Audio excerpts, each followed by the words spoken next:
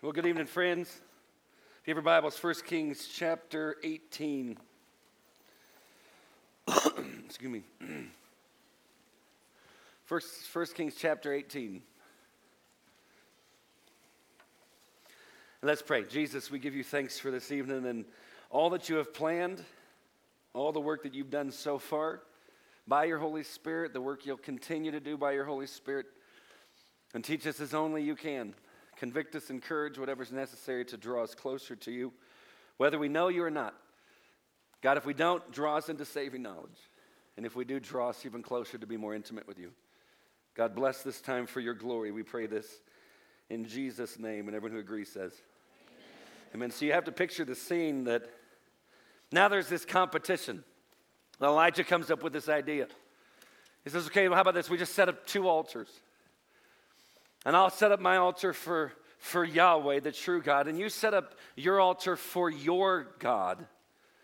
And then whichever one answers with fire, that's the true God.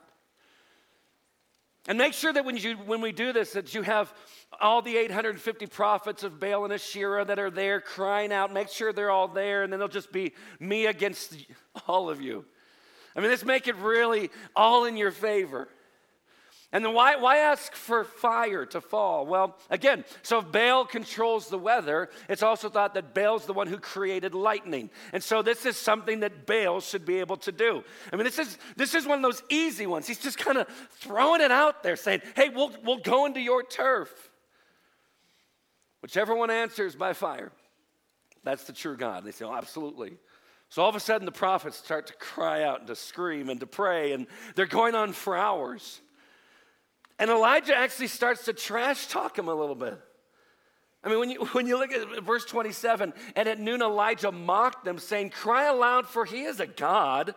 Either he is musing, or this is the best part, or he is relieving himself. Isn't that kind of weird to say that to a group of people who worship this God? It's like, guys, maybe he's sleeping, or maybe he's taking a poo. I mean, it's like, guys, you got to scream louder because the poo time's important for Baal. So you got to scream louder. So maybe he's relieving himself, or he's on a journey, or perhaps he's asleep and must be awake. And he just starts screaming this out. And then all of a sudden, right after he does this, it says that all the prophets who are praying, they take swords and spears and begin to slash their bodies, and blood is flowing from their body. At what point do you think that maybe you took the trash talk a little too far?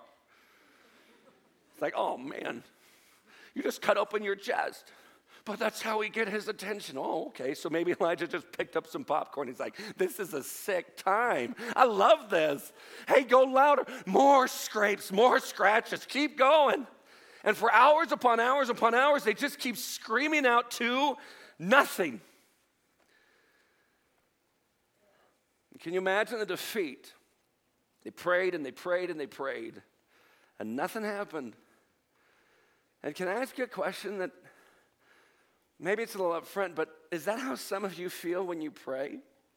You're trying to convince God to do something, and so you go through all these motions, and you're going for hours, and you're just trying to convince him, and so you're jumping through all the hoops, the religious hoops, the Christian hoops, whatever it takes. Or maybe there's some of you, it's not about Jesus, it's about something else that you're worshiping. It's like, I don't worship anything, I don't believe in a God. But have you ever gone to a concert and watched people at the concert as the band starts to sing? This is their band, and as they're singing, what do they do with their hands?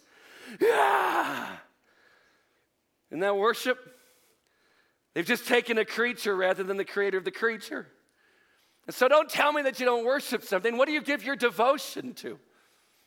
But that thing, no matter how long you keep crying out to it, cannot change circumstances. But do you feel like that sometimes?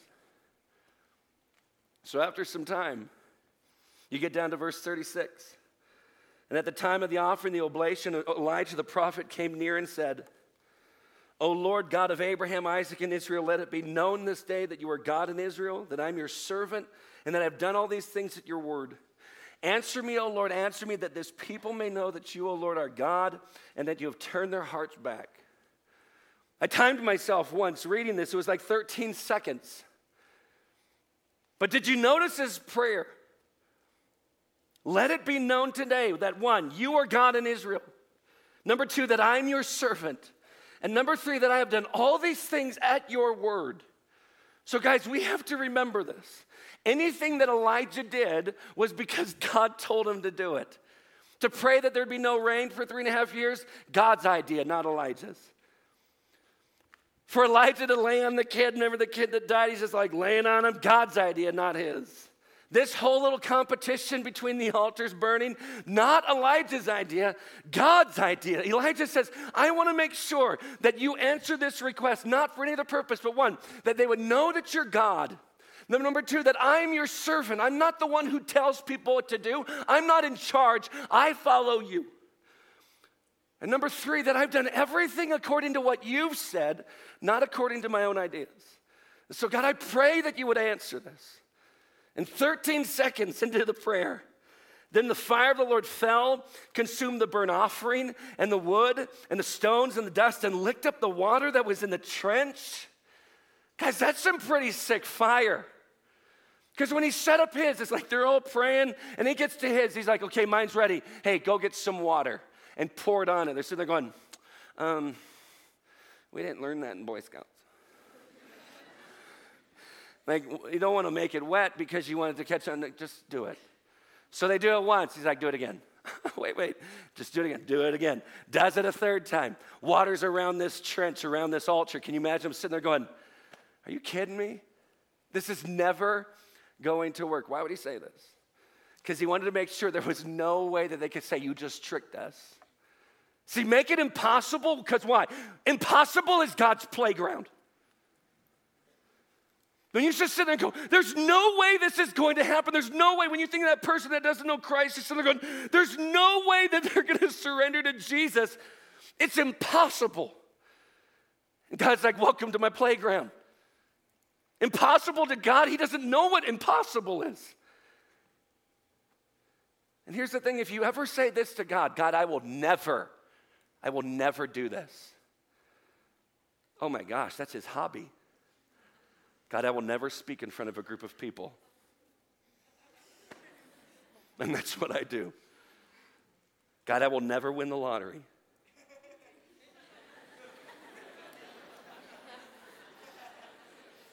And every time he says, you're right. Guys, this fire falls from heaven. Everyone's watching. The prophets, these false prophets are watching this happen. Burns up the whole altar and licks up the water. I mean, I don't even know what that looks like. And it just takes off. It's just boom. Answer, O Lord, that they might know that you are God, that I'm your servant. And all this, I've just done it because you said. And what was the response of the people? You go down to verse 39. When all the people saw it, they fell on their faces and said, the Lord, he is God. The Lord, he is God. And friends, that's our desire. And those of us who call ourselves followers of Jesus, our desire is that we would be able to tell the world who Jesus is, and that all of a sudden, as we continue to tell people about him, and then God does what he does, because only God can do what he does. As he does those things, all of a sudden we see a broken world. We see person after person after person going, the Lord, he is God. The Lord, he is God. Guys, it's the gospel. And when Jesus says, I'm the way, the truth, and the life, no one comes to the Father except through me. He meant it. He didn't say, I am a way, a truth, and a life. You can pick or choose whatever you want. It doesn't really matter. All roads end in the same place. Guys, if that were true, the cross isn't necessary. There's no need for it. If it doesn't really matter what you hold to. If you just kind of pick and choose, or if you do this, well, Brian, I'm a good person. So can I ask you, when you sit there and go, I'm a good person, who are you grading yourself against? Because it's usually Hitler. Isn't that what it is?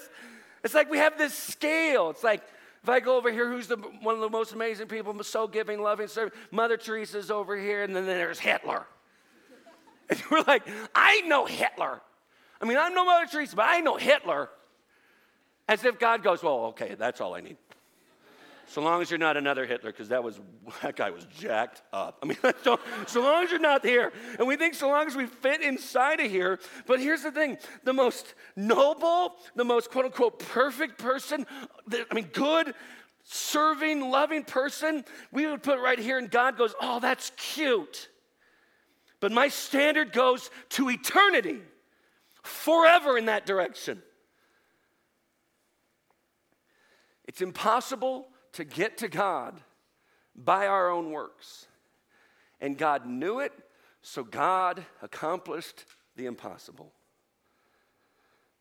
See, while Jesus is in the garden praying, the night before he's betrayed, or the night he is betrayed, by one of his own, in the garden he prays something like this: Papa, take this cup from me. But not my will, your will be done. Why would he word it that way? Because in the Old Testament, the cup represents wrath of God. And so when he looks at the Father, he says, Papa, take your wrath from me, but not my will, your will be done. Because there's this prayer. In John chapter 17, there is this long extended prayer of what Jesus prayed for. And do you realize that we made the cut? I mean, a couple thousand years ago, God is listening to his Son. The Father is listening to the Son of God pray this prayer. Do you know what it was? It's the only time I find in the Gospels where Jesus tells the Father, this is what I want. Every other time it's I only say the things I hear the Father saying. I only do what I see the Father doing. It's always, I'm submitting to the will of the Father. And he's showing us this is how you live a life. He says, this is what I want. You know what it is? He says this: I want those that you have given to me to be with me where I am and to see me in all of my glory. Us. A couple thousand years ago, Jesus is saying, I want them. I want them. He doesn't need us. God doesn't need us to exist, but he wants us. I think I brought it last night or the night before. Just let it sink in. Before God said, let there be light, he said, let them be mine. He chose you before the foundation of the world. And so Jesus just says, I want them to be with me where I am and to see me in all of my glory. And yet the Father never responds. In fact, an angel shows up. Luke tells us that an angel shows up to encourage him. It's like the Father's not speaking. An angel comes to encourage him, and at some point, as Jesus keeps praying this out loud, and three of his disciples are close by, he comes back and finds them. Says, could you stay awake? I asked you, stay awake. This is a tough time. This is the most horrific time I'm ever going to go through. Can you just stay awake and pray? He says, my soul is overwhelmed to the point of death. You been there? And if you have, doesn't it do something in you to know that God understands? Because he's been there. And he goes away and he prays, comes back, they're sleeping. Goes away, comes back, wakes them up.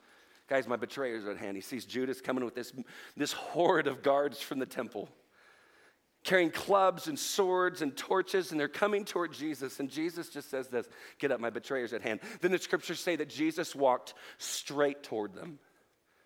You know what that shows? At what point do you think that Judas just sat there and went, oh, crud. Oh, he's not running away. He's coming right for me. It says that Judas, he says, greetings. Greetings, Rabbi. And that greetings could just be a hello. Or that word greetings, it could kind of be this mocking of what you would say to a king, like, long live the king. Can you imagine Judas betraying him, hopefully that he's going to die, and saying, long live the king? Oh, probably not. I mean, Judas got evil. And what does Jesus call him? Friend, do what you must do. The temple guards, they grab onto Jesus, they arrest him, and then all of a sudden, one of the disciples, good old Peter, saving the day, pulls out this sword from his cloak and cuts off a dude's ear. The dude's name is Malchus. He's a servant of the high priest. His ear. Like, what the crud were you going for? Seriously. Is it just like he goes, okay, ah! And what's Jesus say? He's like, Peter, put it away. Oh, my friend, that is embarrassing. There's a reason you're a fisherman, because you suck at that. Serious. Like, unless it's like he's sex or he's like a Three Musketeers. He's like, ta. And I shall take off the other. I mean, it's like, what are you doing? But Jesus says, stop. You live by the sword, you die by the sword. Then Jesus goes and picks up the ear. Just because.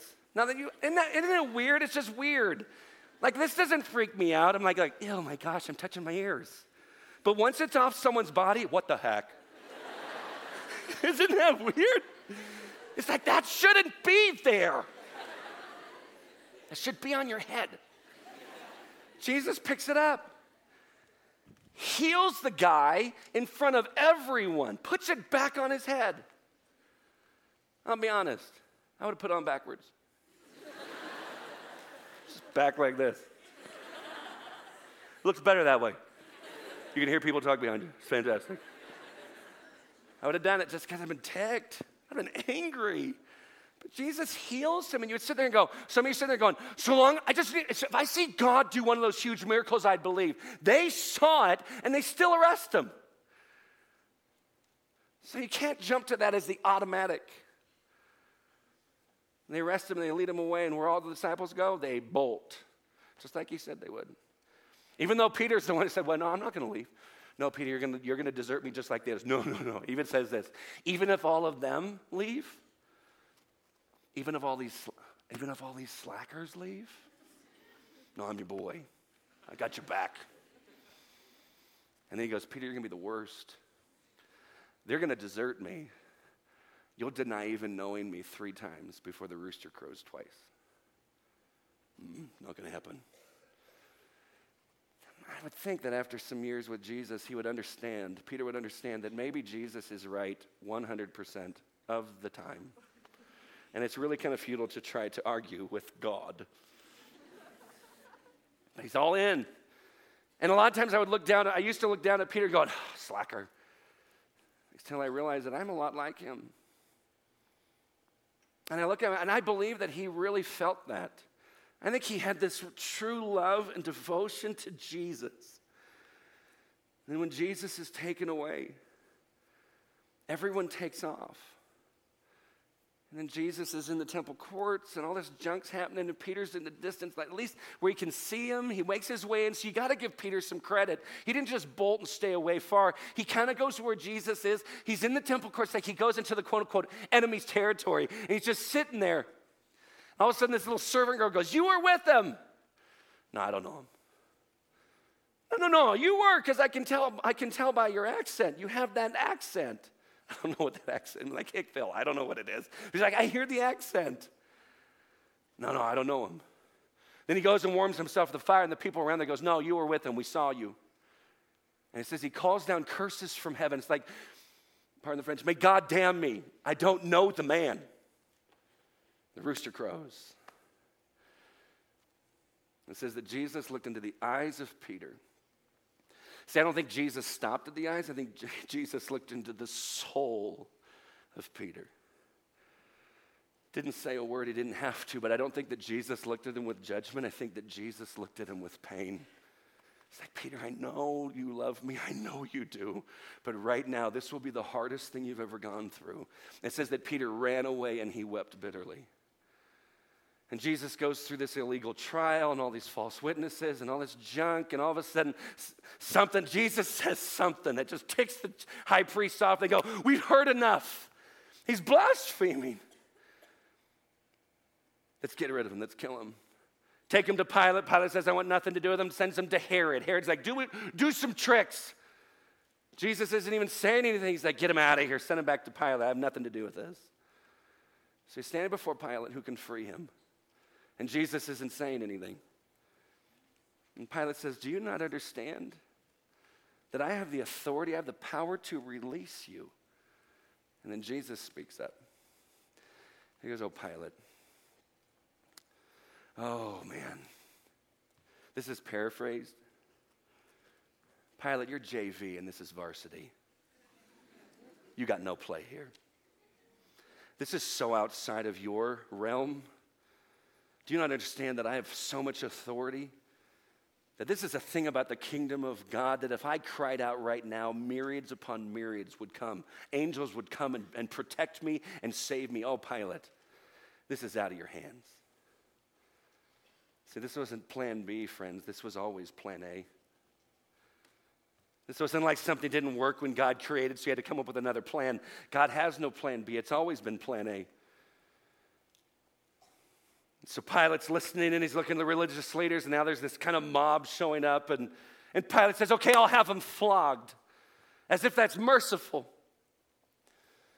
So here's what flogging was. So they send Jesus away. They strip him of his clothes so he's naked. They take his arms, and they connect it to this vertical beam.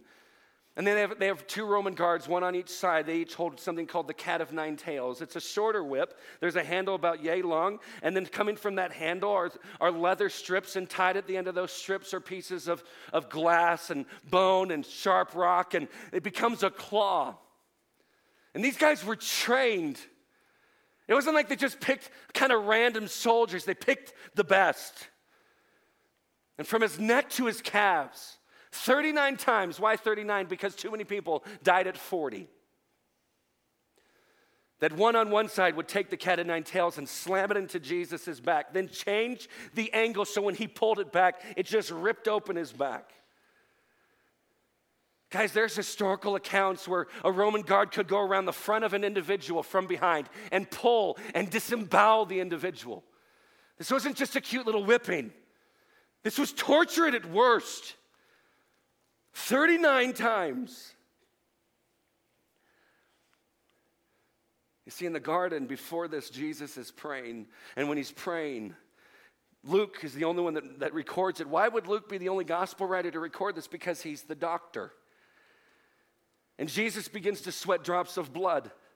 Literally, there's blood coming from his sweat pores. And you sit there and go, well, that's poetic license. He's just trying to say how much anxiety Jesus is experiencing. No, do you realize that there's a medical condition that happens when you are terrified of something, or you are so worried, or there's so much anxiety going through you that the capillaries in your forehead will burst and you will sweat drops of blood. And you sit there and go, okay, what is he terrified about? It's got to be the flogging. And yet, I think that's part of it, but I don't think that's the main reason.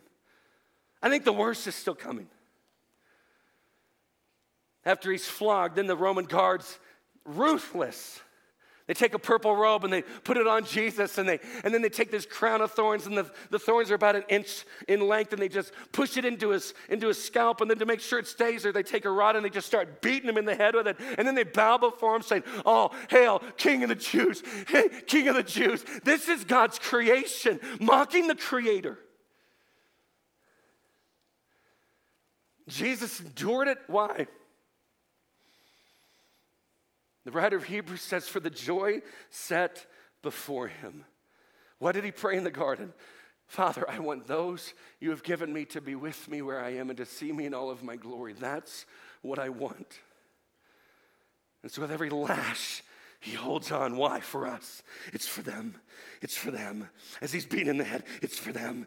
It's for them. As he's enduring, it's for them. It's for them. I want them.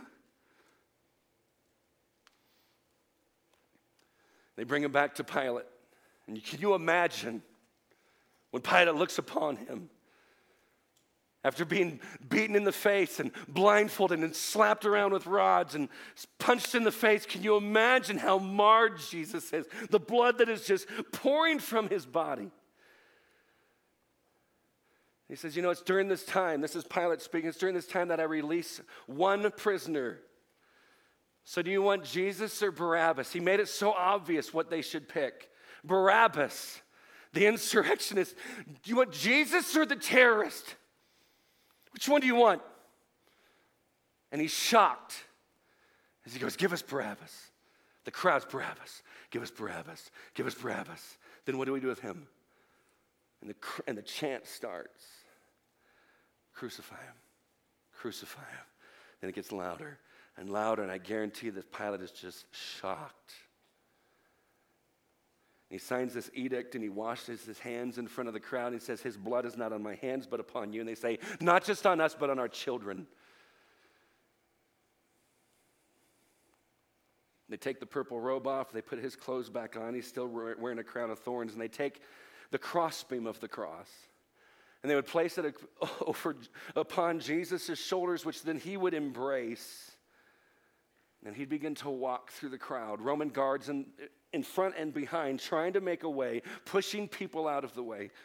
Some people are breaking through and they're tearing chunks of his beard out and punching him in the face and slapping him and mocking him. And he just, think about it, as all this is happening, can you imagine this scene in heaven? Because the angels don't get this. They're not understanding any of this. Can you imagine the angels just looking going, Father, give us the word. Give us the word.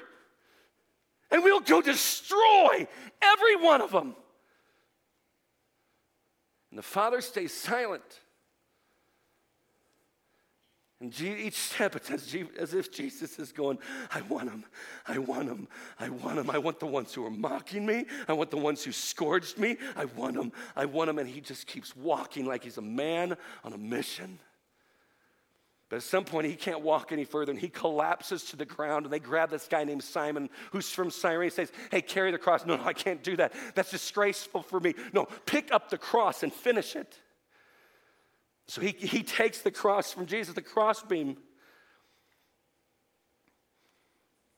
And maybe there's this exchange and glance between the Creator and the creation.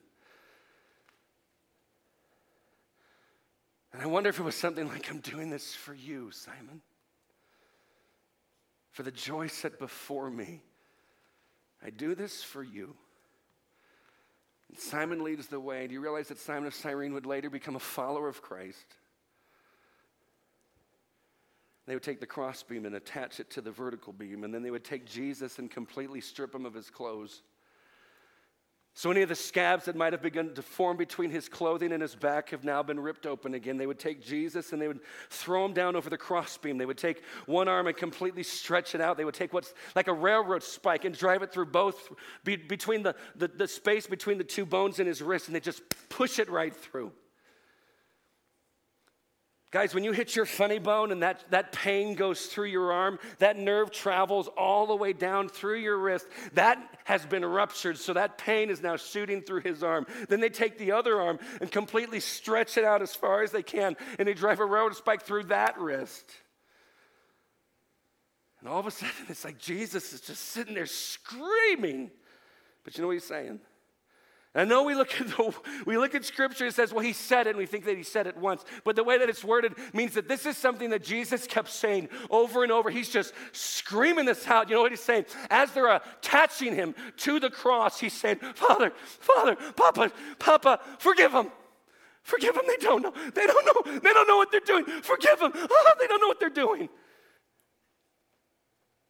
They would take one foot and place it over the other and push up his feet and drive a spike through both. And he's still screaming out for the forgiveness of those who are crucifying, and he's just screaming out for the forgiveness of who else? Us. Father, I want him to be with me where I am, to see my glory. Can you just imagine him just hang in there, Jesus.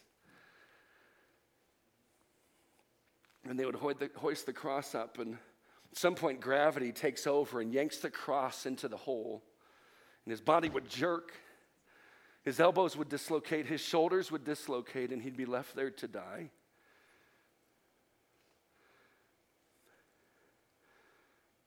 Guys, when people were crucified, they didn't die because they bled to death. They died because they couldn't breathe. This was Rome's way. They didn't come up with the idea of crucifixion, but they definitely perfected it. And why did they do this? A Roman citizen never, ever got crucified. No matter how bad, no matter what they did, never got crucified. But why would they crucify others? It was like this. If you're walking along, you might pass a person who's on the cross and he's been there for a week. And he's still alive. And it's as if Rome is saying, don't mess with us or you get that.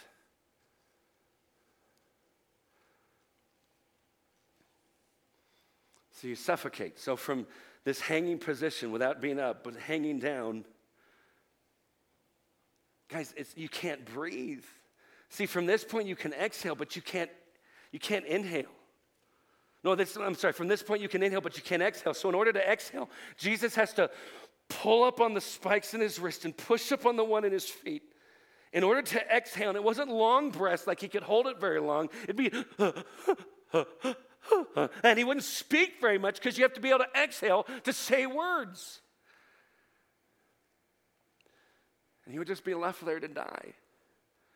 And like I said, some would last for 2 weeks. Jesus lasted for 6 hours. Why? Because he was scourged and brutally tortured before. And the blood is just pouring from his body. But from the cross, and this is what I think he sweat drops of blood over for. From the cross, Jesus says, Eloi, Eloi, lama sabachthani. Which means this: my God, why have you forsaken me? Why have you forsaken me? It's the only time when I see Jesus pray that he doesn't call God Father. It's the only time from the cross where you think that this is where he really needs Dad. He says, my God. That it's my conviction that at that moment, Jesus became what's called the propitiation. At that moment, the Son of God became the new target of the full and complete wrath of God for the sin of every person who had lived before, who was alive in the moment, and all of us to follow. That at that moment, Jesus became the target of the full wrath of God for every sin of every person. That Jesus experienced what it was like to be forsaken by God so that we would never have to. He was forsaken so we could be what? Forgiven.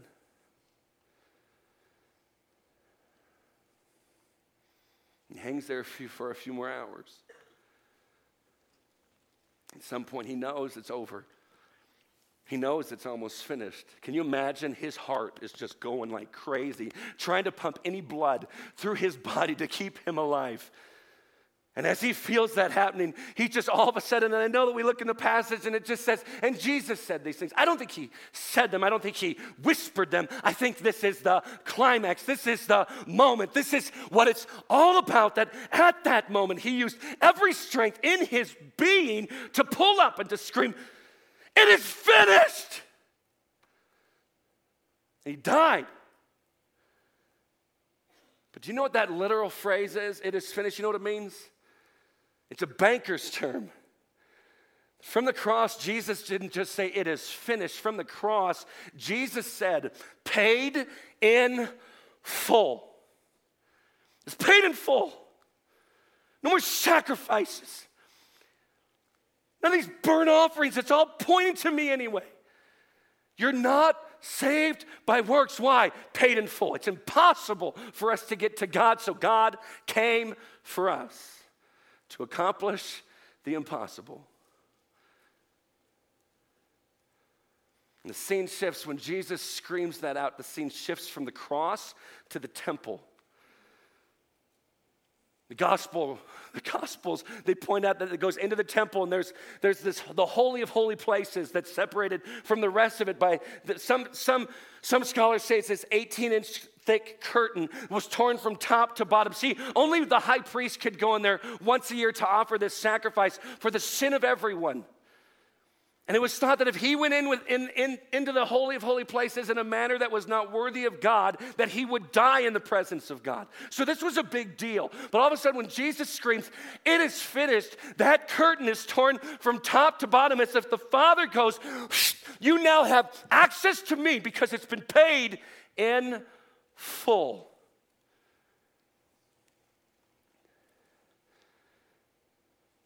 Friends, every camp, when they say, hey, we want you to present the gospel, it's this. I remember I used to just leave people there crying like he died. He died for you. He died for you. You're like, oh, I'm sorry. Don't you just feel like crud right now? And I would just leave him there. Why? Because it was this ego thing for me, and I didn't think about the most important part. So I remember this was years ago. I was speaking. I finished the message called Kids to Commit, Come Forward, You Want to Know Jesus. And all of a sudden, this kid I'd been praying for the whole week. He's just on my heart. It's like, yeah, this is it. And as I invite them to come up, I'm like, Holy Spirit, get him. get him like a hound dog, like go after him, bingo, get him. It's like, ah. And all of a sudden the kid stood up, I went, ah. He walks forward, I'm like, ah. But I got to be cool. Ah. And they had this huge experience up front. Next day he comes up, he goes, Brian, can I ask you a question? I said, yeah, first of all, did you see me? I was like, dude, I was so stoked. I saw you go forward. That was amazing. He goes, here's my question. I said, go for it. He goes, what happened next? I'm like, what? You little brat. Why don't you just pay attention? Oh, I didn't tell him the best part. I became like one of those typical pastors that made you feel guilty for the rest of your life. Did you just sin? Jesus died for that. He died for you. I'm sorry. I'm so sorry. I just left him there. That night I fixed it. And I've never forgotten to finish the story. Yes, Jesus died. And 3 days later, Jesus kicked death in the face and came back from the dead. You sit there and go, why is that so important? Because if Jesus couldn't beat death, then we're jacked up. There's no way. Think about it. In the gospel accounts, it says that the stone was rolled away. Do you really think that's so that Jesus can get out? Do you think he's just in there going, hey, you're late. Gabriel, get here. Jesus had this glorified body. He could go through walls. The stone wasn't moved so that he could get out. The stone was moved so we could look in and see that he wasn't there. The good news of the gospel, we've all messed up. For all have sinned and fall short of the glory of God. How's that good? Brian, how's that good? You go a few chapters later in the book of Romans. For the wage of sin, we've all messed up, so what we've earned is death. But, and how often has God stepped in and done the miraculous with that one word? But, the gift of God is eternal life through Jesus Christ our Lord. You want to be in a relationship with God? You have to surrender to Jesus. You're like, I don't have to do anything. Let me change it. You get to surrender to Jesus. What if I don't want to?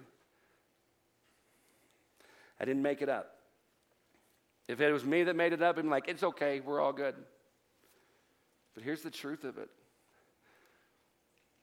For those of us that say, Jesus is my Lord, and I've surrendered my life to him.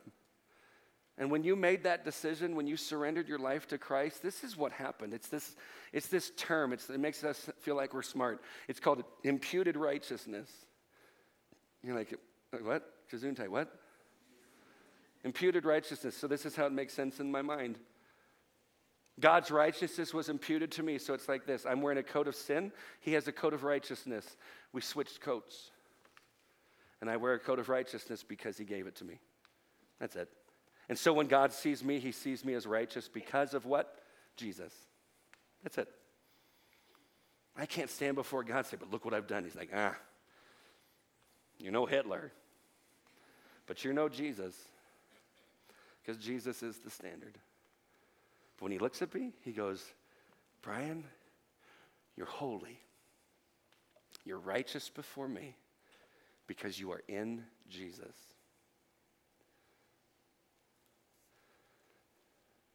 I remember it was a few years ago. I think it was a summer camp here. I finished the message, and people were making decisions. This young man comes up, high school guy. He comes up, Brian, can I talk to you? And he's a little dramatic for me. I don't like the drama, but I'm like, sure, let's talk. He goes, Brian.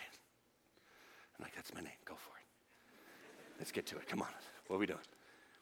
He's like, Brian, I just don't feel worthy. And I think he thought I was going to tell him he was. I think he had it in his mind. He was like, no, you are. I'm sure your mama has said you are, and your daddy has said you are. You are. You're a good kid. He goes, Brian, I just don't feel worthy. And I went, you're not. He has this look. Like I misspoke. But I don't feel worthy. You're not. What do you mean? I said, you're not worthy. I'm not worthy. We're not worthy of any of this. It's not about being worthy. It's about looking at the cross that declares that, no, I'm not worthy, but God deems us worth it. He says, you're worth it.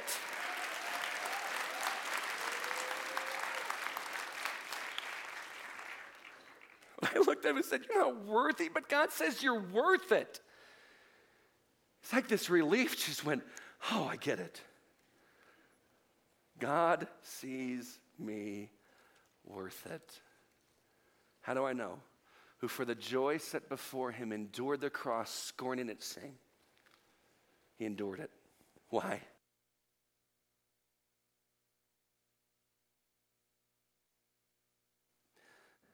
I saw the relief in his face, and I thought, good night, God, that's it. And if you're sitting there going, Brian, that's too good to be true. Welcome to the gospel. I mean, isn't that the good news? That's the good news, that you can't make yourself right with God, and God knew it, so he says, I'll do it. Why? Because that's what dads do. When we break it, they fix it. And he fixed it amazingly well. I had one of you ask me earlier, and it was a great conversation. He says, why doesn't God just make it like a way to make things happy and good? And he said he did. The cross. That's the way. So what happens if you don't know Jesus? If you're a follower of Christ, you have him. What's heaven? Who cares? You have him. What about if I don't? Hell. You're like, I knew he'd say that. Frickin' preacher. Guys, that's it. I don't agree. Okay. And I'm not saying this as a put down. He's like, I don't agree with you. I think you're wrong. Okay. That's fine. I would take the opinion of the book that's been around for a couple thousand years than the 15-year-old. You're like, Brian, that's mean. I don't need any more 15-year-old friends. I want to tell you the truth. For God, the one who measures the universe with the span of his hand, so loved the world that he gave his one and only Son, that whoever believes in him will not perish, but have eternal life. That's it. If you're sitting there going, I don't want it, I'm convinced that the Holy Spirit will continue to hound you. But at some point, as you're saying, I don't want it, God will say, then your will be done. That's not fair. It's what you wanted. He just granted you what you wanted. I don't want God, and hell is the absence of God. And it's horrible. You're just trying to scare me? No. I'm just trying to tell you the truth.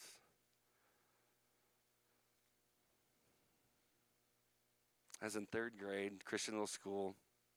Guy gets up there. He's going to preach.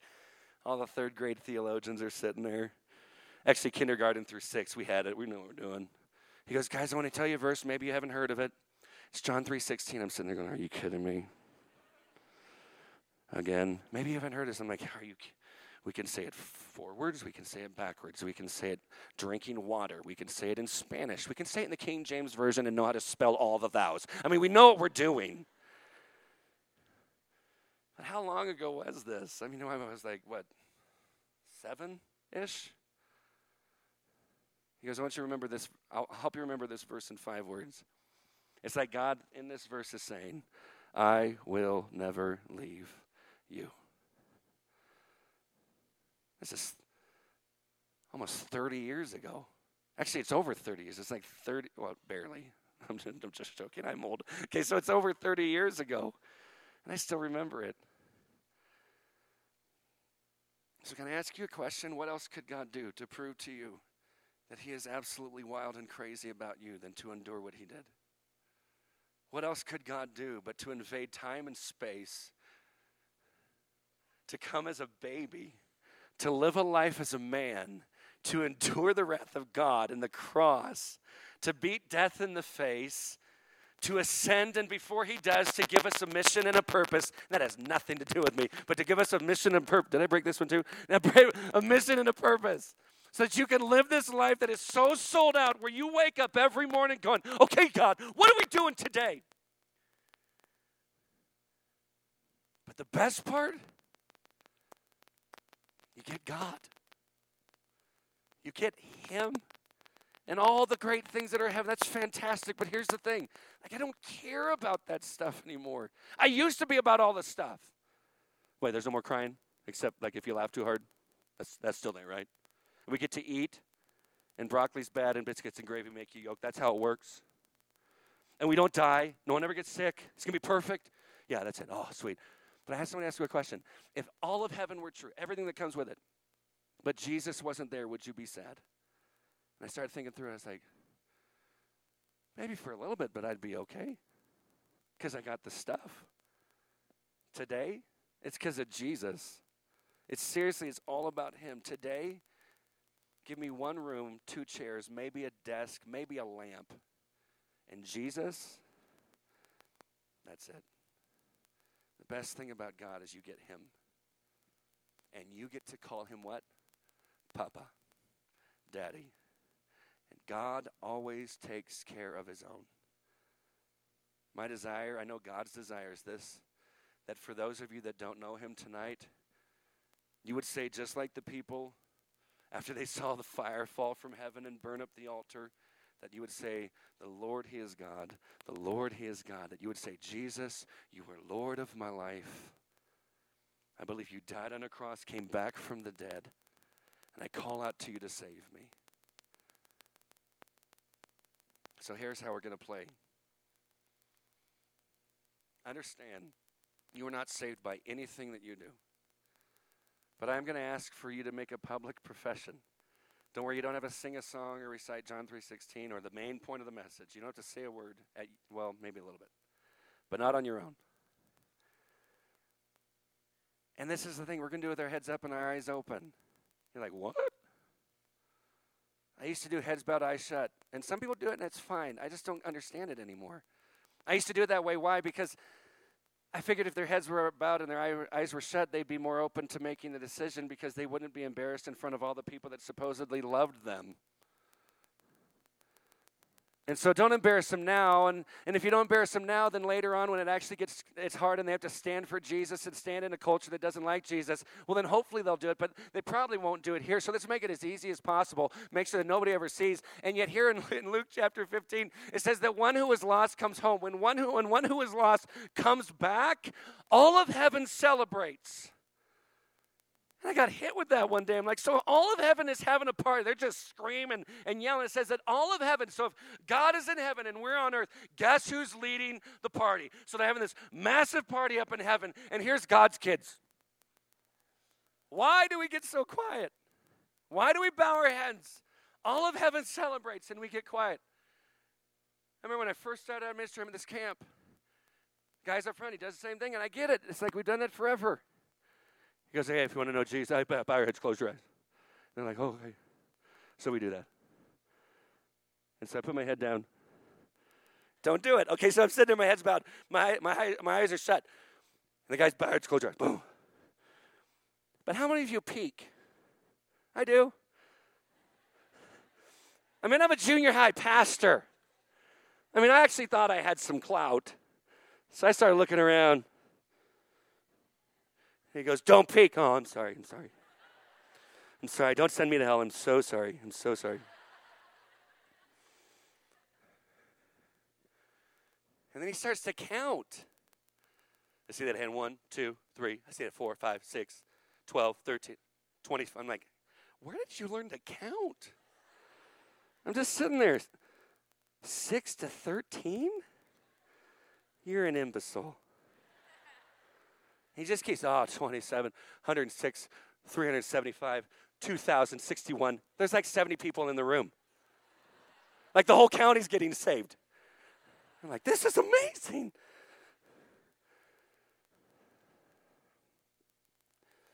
I used to do it. Why? So my ego was stroked. And I got to know, and God got to know, and nobody else got to know. And God convicted you. He's like, hey, this isn't your party. I'm throwing it. Let people be part of it. So, understand this. I'm going to ask those of you that say, I don't know Christ, and I want to surrender my life to him tonight. For the first time, you don't do it for the first time again. Just think of how that doesn't make sense. Just think through it. It's not hard. The first time again is twice. You don't do it again for the first time. It's one time. And then you commit every day. You recommit every morning, every day. When the mercies are new, you recommit. But if you've never surrendered your life to Christ, but you never knew it was like this, that gospel is way too good. In a second, I'm going to ask you to stand. And the standing doesn't save you. You don't have to stand. Understand that. My ego is no longer involved in this. I'm so thankful for that because I'm free. But man, I love when people do. Why?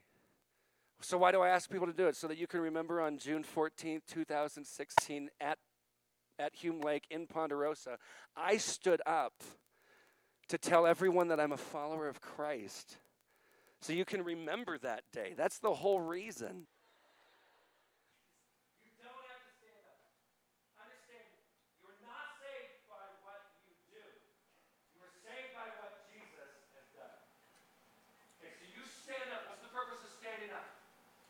Tell everyone around you in your community that I've surrendered my life to Christ. And when you surrendered, if you just surrendered your life to Christ, the Bible declares that you're a new creation.